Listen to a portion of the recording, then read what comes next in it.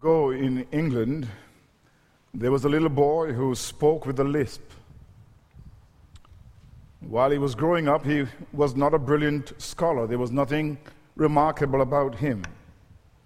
When he grew up, he enlisted in the British Army, but the army rejected him, saying, "We need men," suggesting that he was not a real man.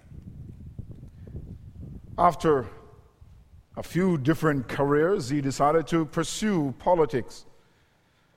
But when he got to the British Parliament and the House of Commons, he was widely unpopular among his colleagues.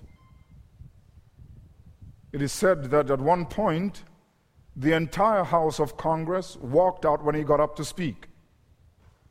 He often spoke to empty chairs. His warnings and entreaties about a looming danger were ridiculed as an obsession. This man was Winston Churchill, who became Prime Minister of Great Britain and led his country to victory in World War II because he was a man who persevered, who refused to give up, but who persevered against all obstacles. One of the great doctrines of the Scriptures is the perseverance of the saints. That all those who are genuinely converted will remain to the end. But the Baptist 1689 Confession of Faith, to which we subscribe, considers perseverance, or the perseverance of the saints, in much fuller detail. And it describes the perseverance of the saints thus. It is a lengthy quote, but you will permit me this morning to read it. "Those whom God effectually called, sanctified by his Spirit, and granted the precious faith can never totally nor finally fall from the state of grace. But they will certainly persevere in grace to the end and be eternally saved. For God will never repent of having called them and made gifts to them. Consequently, he continues to beget and to nourish in them faith, repentance, love, joy, and hope, and all the graces of the Spirit that issues in immortality. Many storms and floods may arise and beat upon them, yet they shall never be moved from the foundation and rock on which by faith they are firmly established. And even if unbelief and Satan's temptation cause them for a while to lose the sight and comfort of the light and love of God, yet the unchanging God remains their God, and he will certainly keep and save them by his power until they come to the enjoyment of their purchased possession. For they are engraven on the palms of his hands, and their names have been written in the book of life from all eternity." What the 1689 Baptist Confession of Faith does is that while it agrees that believers will persevere, it nevertheless places the emphasis on the preservation of God. That is, believers persevere in the faith because God preserves them in the Christian life, in the Christian faith. And the Apostle Paul emphasizes this truth in Philippians chapter 1, and particularly in verse 6. The Apostle Paul, as you will recall, received a Macedonian call, a call to go over to Europe with the gospel. And Paul obeyed. He arrived in Philippi somewhere between AD 49 and 51. There we know the Lord opened the heart of Lydia. There, Paul cast out an evil spirit that was in a slave girl. There he led the Philippian jailer and his family to the Lord. But 10 years after Paul's initial arrival in Philippi, he is imprisoned. And the church had sent Epaphroditus to him. And now Paul writes this letter, a letter in which he's thanking the Philippians for their support in the gospel and their material financial gift to him. He tells them about his affairs, his circumstances. And in this letter, he writes not only to thank them for their support in the gospel, but he also writes to encourage them to unity, because there were two leading women in the congregation, Euodia and Syntyche. In chapter 1, 27 to chapter 2, verse 5, he calls for unity because there were two women there who were feuding. He also wants to instruct them about justification. We are declared righteous by God apart from circumcision, and this he makes clear in chapter 3. But after the introductory greeting in chapter 1 and an opening prayer that runs to from verse 3 to 11, Paul will then deal with this matter of continuing in service to the Lord. It is in this prayer, verses 3 to 11, that we see Paul dealing with this subject of perseverance, or the perseverance of the saints, the security of the saints. In verse 6, the apostle says, being confident of this very thing, that he who has begun a good work in you will complete it until the day of Jesus Christ. And it is this verse that I want to develop then in our hearing. I think that there are three realities that we are to see from this verse. First of all, we must consider the good work of salvation commenced. The good work of salvation commenced. The Apostle Paul thanks or gives thanks to the Lord for the recipients of this letter, the Philippians. I thank my God, he says, upon every remembrance of you, always in every prayer of mine, making request for you with all joy. Every time Paul thinks of these Philippians, he prays for them, and he prays for them with joy, and he makes requests to God on their behalf, and he does so because of their fellowship in the gospel. He says from the first day until now. He gives thanks for their fellowship in the gospel. And you will notice that these are genuine believers according to the Apostle Paul. In verse 9, he talks about them overflowing in love. I pray that your love may abound. These are genuine Christians. Not only do they fellowship with Paul in the preaching of the gospel, but they are people who are exhibiting love for one another. But the ultimate basis of his thanksgiving, it is because of God's grace in their life. He thanks God because he is convinced, being confident of this very thing, that he who has begun a good work in you will complete it until the day of Jesus Christ. Paul speaks of a good work God has begun in them. And we're talking about the good work commenced. Well, what is this good work that God has begun in the Philippians? It is, in general terms, the good work of salvation. You know something of this. It is the good work begun in them, more particularly by the Spirit. You see similar language from the Apostle Paul in Galatians 3, verse 3, where he says, are you so foolish? Having begun in the Spirit, are you now being made perfect by the flesh? The good work that God has begun in them is the work that the Spirit of God began in them. And this work is the work of salvation, and in more specific terms, the work of regeneration. It is this work, this good work of regeneration, that the prophet Ezekiel foresaw in Ezekiel 36 and 26 and 27, where the Lord promised to give a new community. I'll give you a new heart, I'll give you, and a new spirit I'll put within you. And I will take away the stony heart out of your flesh, and I will give you a heart of flesh. And I will put my spirit within you and cause you to walk in my statute, and you shall keep my judgments and do them. It is this work, this good work of regeneration, a work produced in them by the Spirit, that Paul refers to in Titus chapter 3, verses 4 and 5. But when the kindness and the love of God our Savior towards man appeared, not by works of righteousness which we have done, but according to his mercy he saved us through the washing of regeneration and the renewing of the Holy Spirit. The term here, regeneration, palingenesia, means again, beginning, or beginning again. Being born again, that's what it means, having a new birth. And this new birth, this new beginning, refers to the implantation of new spiritual life in one who is dead. Regeneration is to receive new life. It is to be quickened spiritually. Now, Paul calls regeneration the washing of regeneration and the renewing of the Holy Spirit.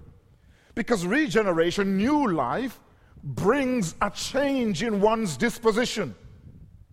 That one's thinking and one's moral principles and moral conduct is changed when one receives new life. There is a reordering, a reshaping, a transformation, a cleansing. And so he calls it a washing of regeneration and renewing. And one article governs washing of regeneration and renewal, and thus these are to be seen as the same thing. When a person is quickened from above and receives new life, that person is made a new creature internally in their thinking and behavior. And it refers to a moral and spiritual transformation. And so Paul says, being confident of this, he who has begun a good work, the good work is the work of regeneration.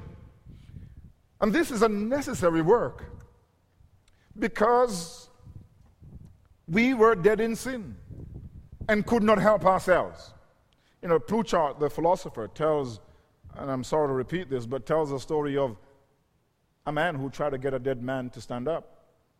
And he did everything he could.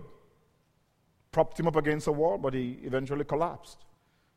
Two men stood him up, but his legs collapsed beneath him. They put him to sit on a bench, but he fell over on his face. And the man observed, looked at him, and said, only philosophers can make this kind of observation. There was something missing on the inside. You and I, we had something missing on the inside. We lacked spiritual life. We were dead in our trespasses and sins. And so God had to begin a new work, a new creation. And Paul calls this the new creation. He calls it a good work. He who has begun a good work in you.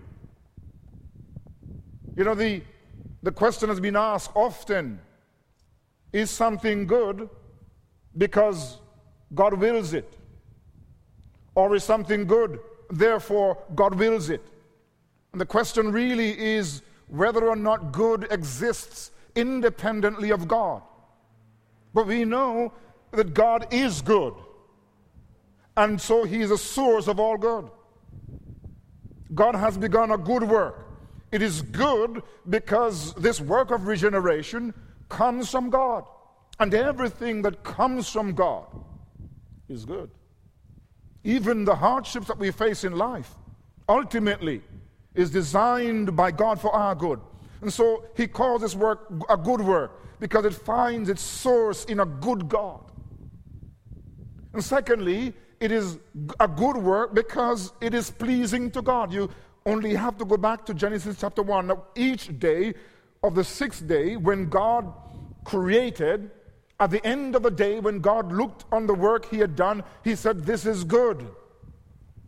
And on the last day of creation, when he considered the creation of man and woman and looked at all that he had made, God said, this is very good. And when God looks at the new work that he has started within us, this is also a very good work. God looks at what he has done in us, and it is pleasing to him, it glorifies him, it is good. But this work of salvation begun in us is a good work, not only because it finds its source in God, not only because God finds it pleasing and glorifying, it is good because it is beneficial.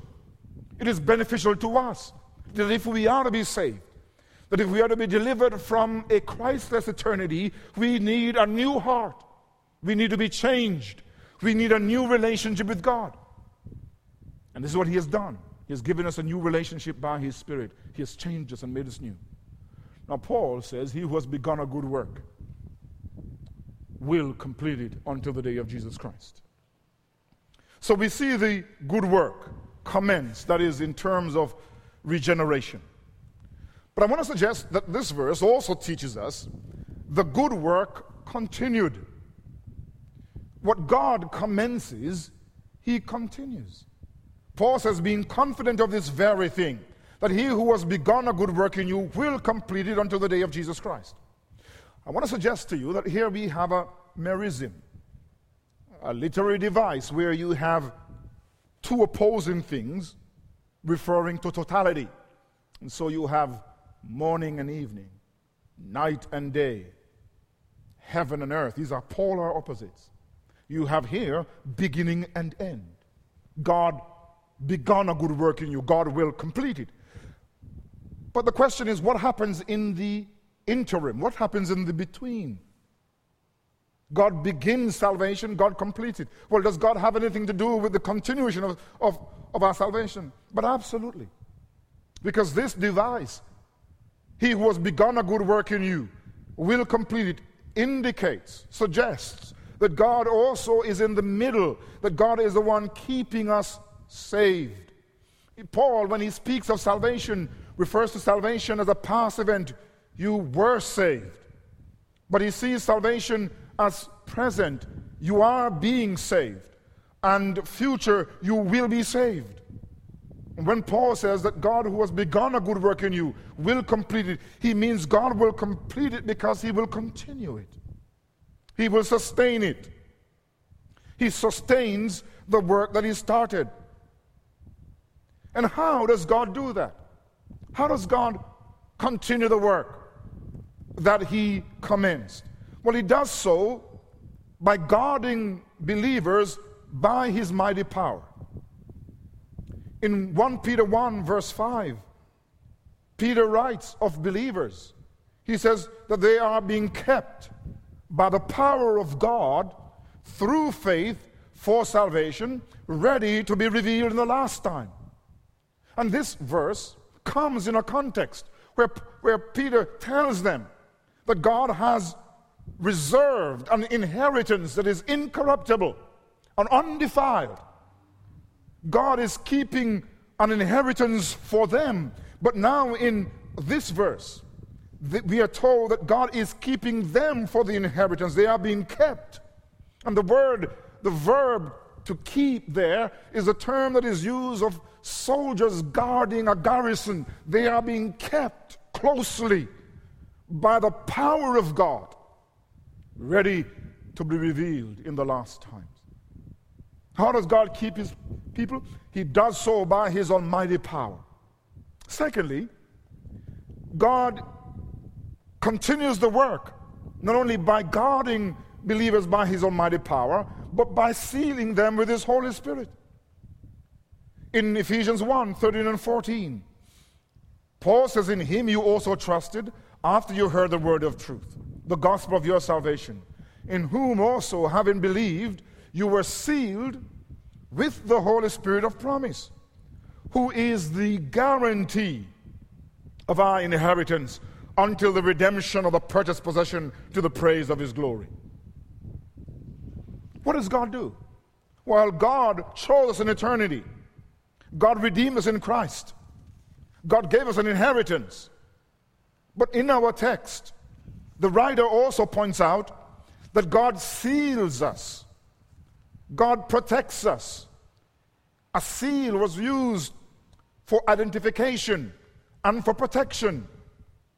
He says God has sealed us with his Holy Spirit. And there, he says that the Holy Spirit is a down payment, a guarantee. That's a loan word from the Hebrew arabon, which means a deposit, a down payment. You know what it is when you purchase furniture and you can't pay for it. You give your credit card and you put down a sum of money. And what you're telling Leon's or some other stories that there's more money to come. And so when we are converted, the Lord gives us the Holy Spirit, who is our seal. He's a down payment. And God has given him to us. You see, the Spirit is the presence of God in us. And he is a down payment, a guarantee, an arrabon that tells us that there is more of the Spirit to come. That even in this life, while we now experience the Spirit of God who works within us, by whom we cry, Abba, Father, still we have not entered into the fullness of the Spirit. But God has given to him as a down payment that reminds us of the life to come, we're going to be fully in the Spirit. How does God continue the work in us? He gives us his Holy Spirit who seals us and who is within us as a deposit, a statement that there is more of him to come. But God works in a third way. And here Philippians is helpful because he works in believers to will and to do. So in Philippians 2, 12 to 13, after that magnificent section on the humility of Jesus, who though he was very God of very God, who indwelt eternity, was one with the Father, did not consider robbery to be equal with God, but humbled himself by becoming man. And not only became man, but became a servant. And still he humbled himself to the point of death upon the cross.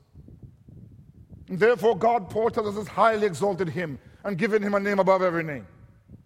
And having brought this wonderful message of the condescension and the glorifying of Christ, he says, therefore, my beloved brothers, or my beloved, as you've always obeyed, not in my presence only, but now much more in my absence, work out your own salvation with fear and trembling, for it is God who works in you both to will and to do for his good pleasure. How does God continue our salvation? Well, Paul says we have to work at our salvation. Means to bring our salvation, to cultivate our salvation. Go on cultivating your salvation. That's what it means to work out your salvation. But he reminds us as we work out our salvation, as we live out our Christian life, the verb energio, God works, from which we get energy. The reason that we're able to cultivate our salvation, it is because God is working energetically in us. It is God who works in you, he says, that we are the theater of God's work. And God is working in us both to will and to do according to his pleasure. What Paul is saying then is that as we live our Christian lives, and as we seek to live it in obedience to Christ, it is God who is working in us, first of all, the will and the desire to please God. How does God keep us saved? He creates within us a desire for holiness, a desire for the things of Christ. And not only does he work within us to will, but to do. In other words, he energizes us, he gives us the power to accomplish the things that he commands. You see, God commands us to obedience, and his Spirit produces the power to obey. That is why we say salvation from first to last belongs to God, because even the very energy that we use to respond to God, we receive it from God. It is not of us. How does God keep you safe? Well, he seals you with his Holy Spirit, he guards you with his almighty power, and he works in your heart to develop spiritual graces and desires and to give you spiritual power so that you might last. And he does all of this for his good pleasure. My friends, I want us to consider the verse, and I want us to see, yes, the good work commenced and the good work continued, and I'm arguing it's continued by God Almighty power working in us, sealing us, and guarding us. But finally, at least where the major argument is concerned, the thrust of the passage is on the good work completed. He who has begun a good work in you will complete it. This is what the Apostle Paul says in verse 6. Being confident of this very thing, he who has begun a good work in you will complete it until the day of Jesus Christ. So believers are saved. They are being sanctified. But we are not yet glorified. We have not yet been made perfect. But Paul says God will complete this work. That is, we will be perfected. We will be fully and finally saved, not only from the power of sin, but from the very presence of sin. And again, Paul is helpful later on in this epistle in chapter 3, 20-21. He describes this completion of the good work at the return of Christ.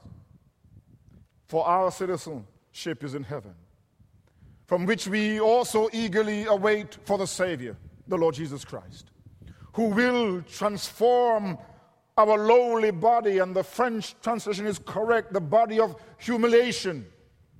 He will change our bodies of humiliation, the bodies that put us to shame, the bodies that are rebellious against the will of God, the bodies that tend to want to go in our own direction, that think and do evil, that restless body in which we now live. He will transform these bodies that bring us into shame. He will transform these bodies so that they are conformed to his glorious body, according to the working by which he is able even to subdue all things to himself. Being confident of this very thing, that he who has begun a good work in you will complete it until the day of Christ. That the work begun will be completed when Christ returns. He will come in magnificent power and great glory, and he will transform us so that we are like him. The great goal of salvation is that believers should be like Christ. God showed us in eternity that we should be like Christ, and when he comes, all of the taint and all the dross will be burnt away, and we will be like him. The good work he begins, he will complete. We will be delivered from the penalty of sin and the power of sin and the very presence of sin. And this is the language of Scripture. In Jude 1:24, we see this. Now to him who is able to keep you from stumbling and to present you faultless before the presence of his glory with exceeding joy. To God our Savior, who alone is wise, be glory and majesty and dominion and power both now and forevermore. Amen.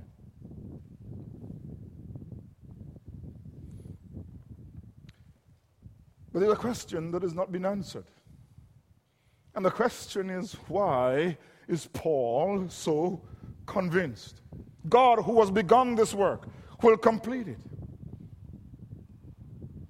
There was a man born in 1593 in England called John Goodwin. We must not confuse him with Thomas Goodwin.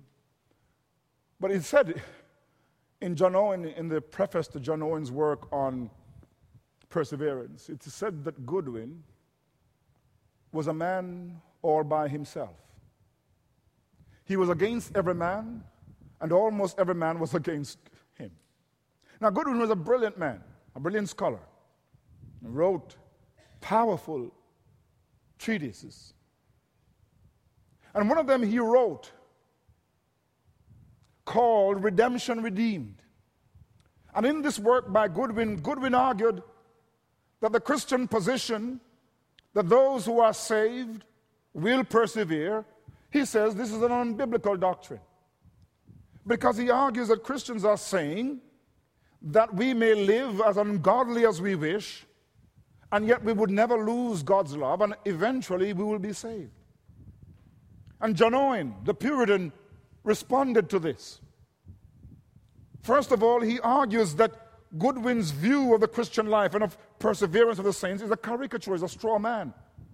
Because nowhere do we teach that we may continue to live in sin and we will still be saved. No, the doctrine of perseverance means that those who are Christians will persevere in love and in obedience to the Lord, and they eventually will be saved.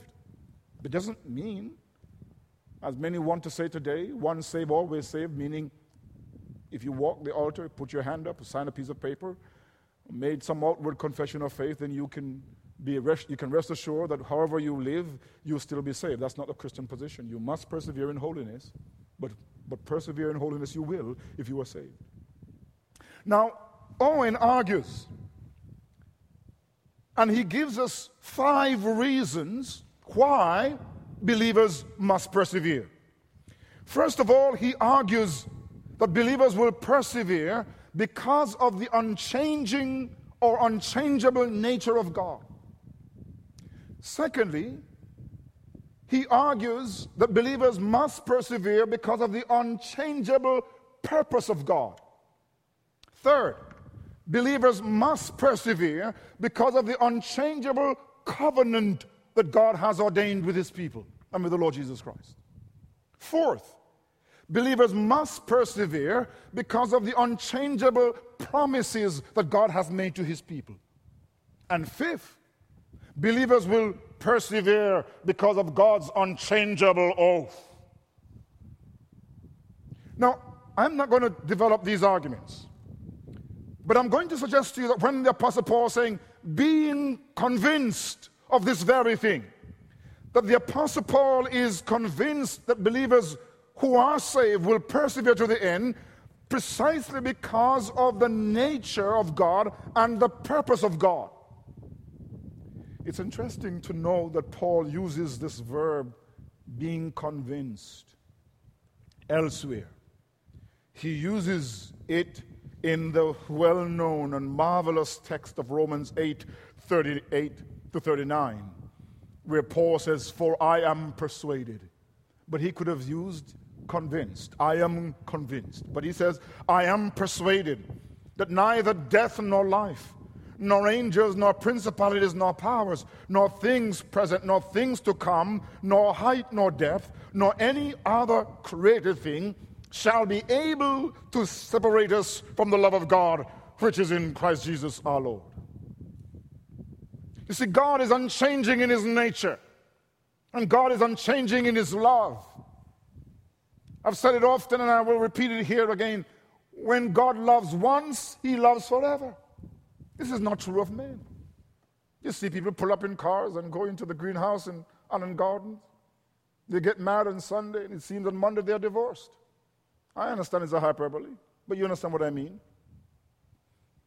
People fall in love, and it seems as quickly as they fall in love, they fall out of it. And maybe the problem is because they're falling into things.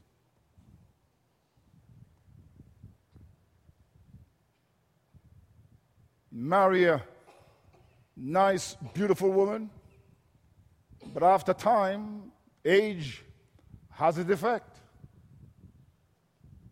People get older, grow double chin, and all kinds of things that we don't necessarily like.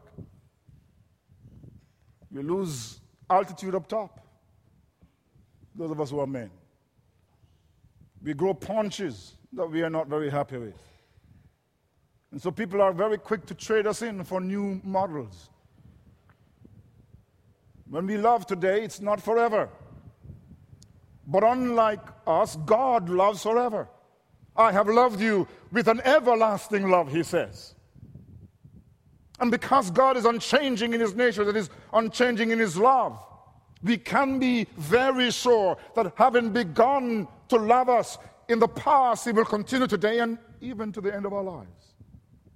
You see, God is unchanging in his nature, not only in his love, but in terms of his faithfulness. Notice, again, this word, I am convinced, or confident, occurs in 2 Timothy 1:12. Paul says, "For this reason, I also suffer these things. Nevertheless, I'm not ashamed, for I know whom I have believed, and I am persuaded," there it is, I am absolutely convinced that he's able to keep that which I have committed unto him against that day. He's unchanging in his power. His power does not change. So our Lord Jesus could say, my sheep hear my voice, and I know them, and I give them eternal life, and they shall follow me. And they shall never perish, neither shall anyone snatch them out of my hand. My Father who has given them to me is greater than all, and no one is able to snatch them out of my Father's hand. John 10:27-29. You see, God's power preserves us, and his power is unchanging. He does not get older. When you see the vision of Jesus in Revelation chapter 1, his hair is white like wool. It's not because of age, it's because of wisdom. It's a sign of wisdom. God does not lose power over time. He's still the omnipotent God. Creation did not exhaust him. And preserving us cannot exhaust him. You see, God is unchanging in his faithfulness. I am the Lord. I do not change. Therefore, you sons of men are not consumed. Scripture reminds us of the faithfulness of God to us. 1 Thessalonians 5:23-24. Now may the God of peace himself sanctify you completely, and may your whole spirit, soul, and body be preserved blameless at the coming of the Lord Jesus Christ. He who calls you is faithful, who will also do it. You see, God will preserve us because he cannot change in his nature. He still remains the loving God. He still remains the faithful God. He still remains the all-powerful God. But God cannot change in his purpose. God who chose us in eternity for salvation. There is no being in the universe who can change the plan or the mind of God. It is he who says, my counsel shall stand, and I shall do all that I please. He does all things according to the counsel of his own will. And the Apostle Paul in 1 Thessalonians 5 says of this, for God did not appoint us to wrath, but to obtain salvation through our Lord Jesus Christ, who died for us, that whether we sleep or whether we wake, we shall live together with him. It was not in the purpose of God to appoint us to wrath. He appointed us to life in Jesus. And God's purposes can never change. How do you know? Why is Paul so convinced? Because he knows God. He knows God is unchanging in his nature. But I want to suggest a second reason. I could give you a few more, but let me give you one more reason. The reason Paul is convinced is not only because he knows the nature of God, but because he understands the efficacy, the power of the work of Christ. You see, our Lord Jesus Christ gave himself for our redemption. He died for our sins.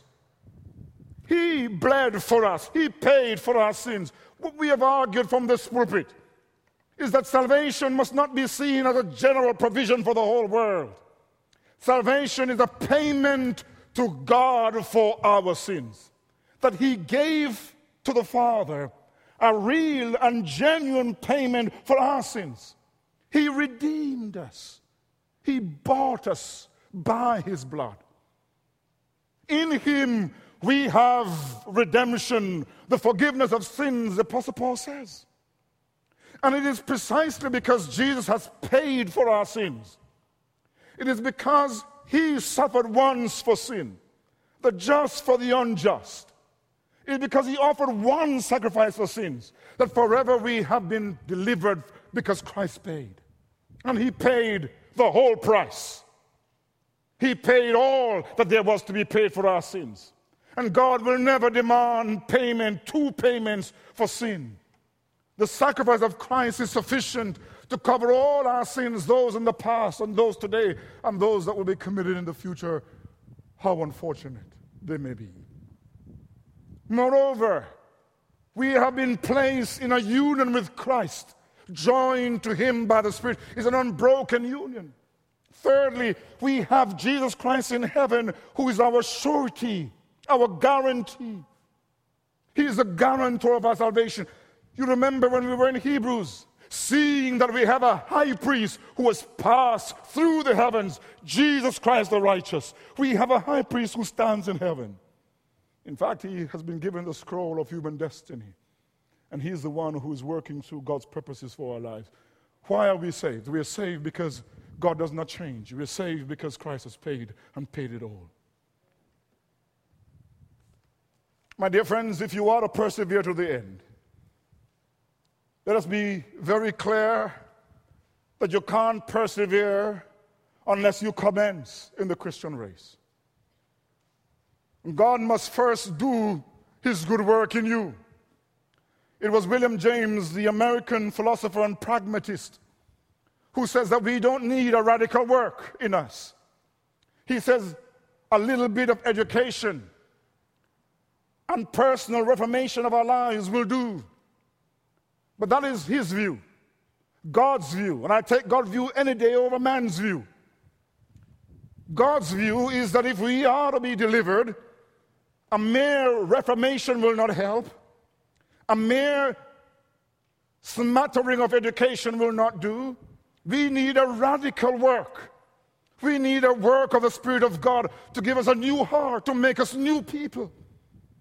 We call it being born again, born from above, born supernaturally. Therefore, if anyone is in Christ, he is a new creation. All things have been passed away. If you are to persevere in the faith, you need to be born again.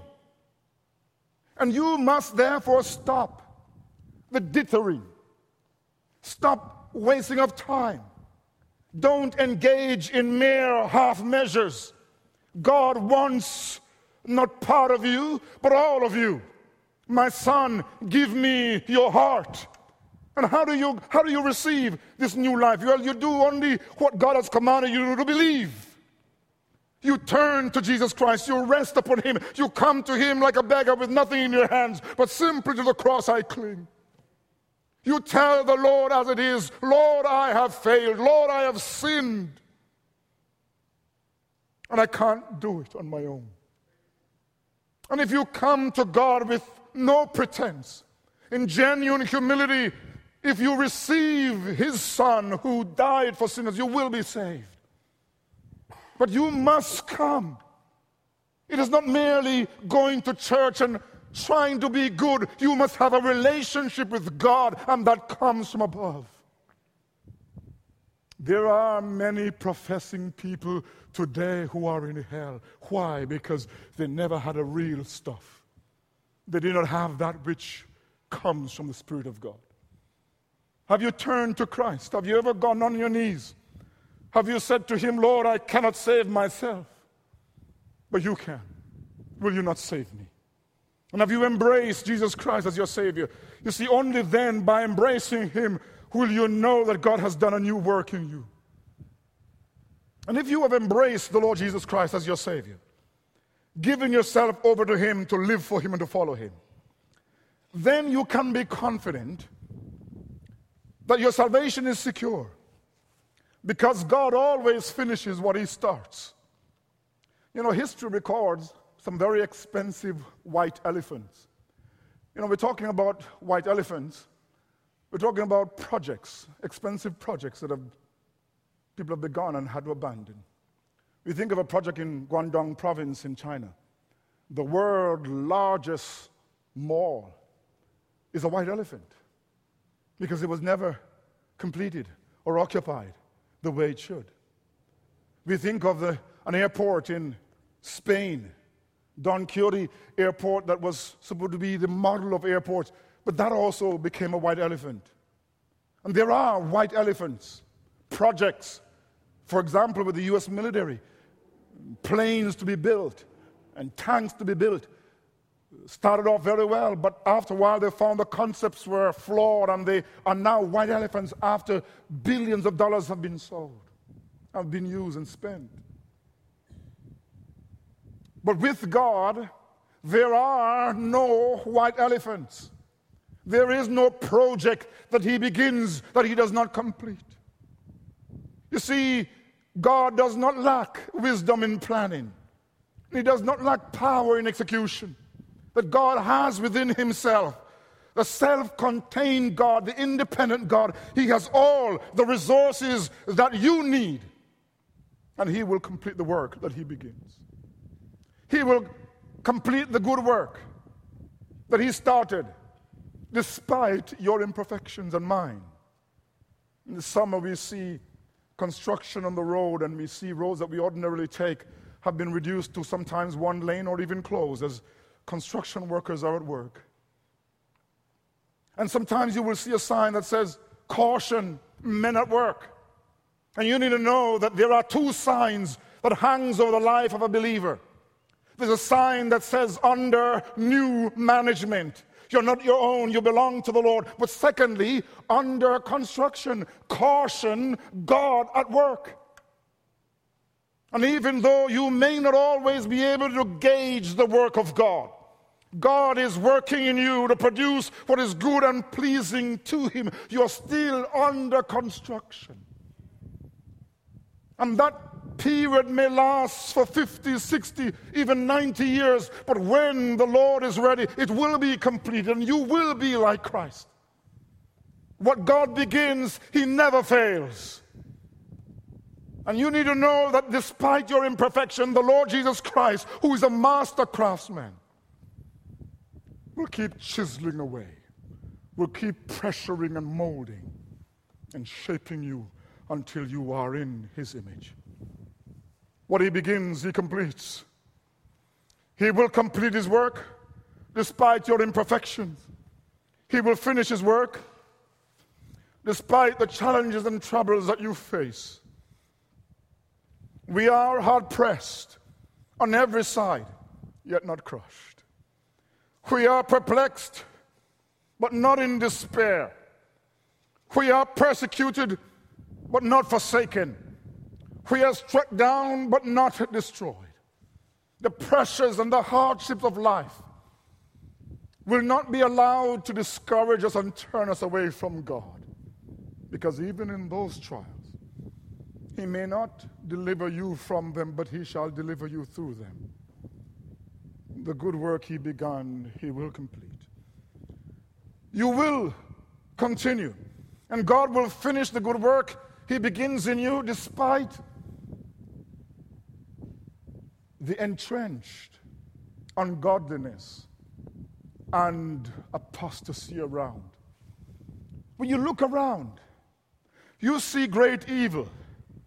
You see immorality in society, which is increasing on a daily basis.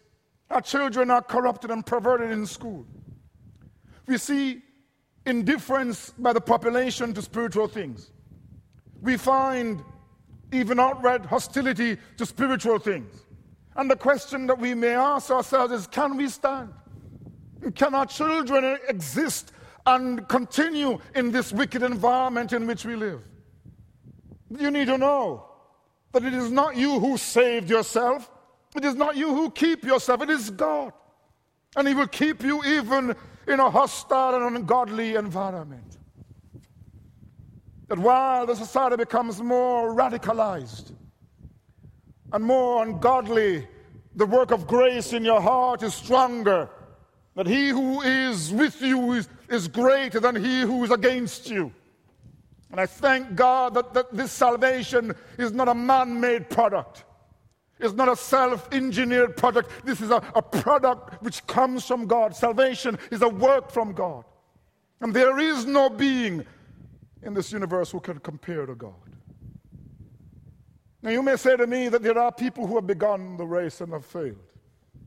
We think of biblical characters, men like Judas and Demas and Alexander, men like these who once professed faith and they were lost.